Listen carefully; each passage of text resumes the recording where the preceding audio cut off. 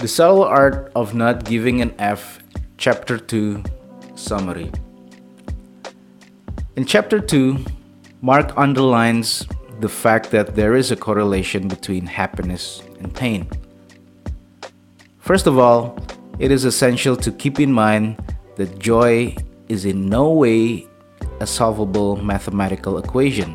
It's a constant process.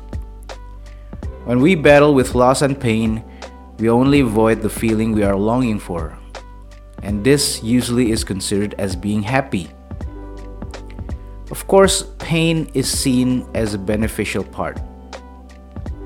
When we were still young, in our childhood, adolescent years, it shows us to pay more attention. And we become adults, it pushes us in the right direction. There is a reason why life looks like endless episodes of solvable problems.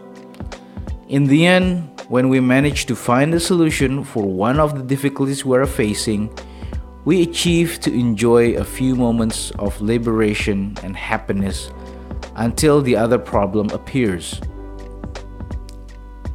Satisfaction happens when there is a struggle. We can agree that most people's wish is pictured by someone climbing to the top and not the view from the top itself. Mark attempts to persuade the readers that suffering has a definitive reason. When we feel deep pain, we are encouraged to shift our actions. It is believed that distress represents the foundation of evolvement. It applies as well to emotions.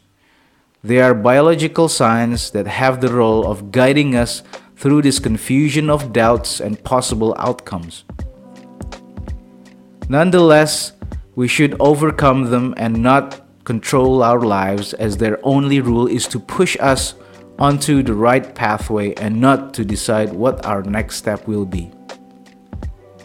By the end of this chapter, we're going to understand the possible outcome leaving problems unsolved can have. Because of that, negative emotions are seen as the body's way to call to action. We must avoid them, as it will only lead to disappointment. However, we should try to find solutions for all the obstacles and be prepared to succeed in dealing with the ones which will arise after that. So that is the end of Chapter 2 summary. I'll see you in the next chapter.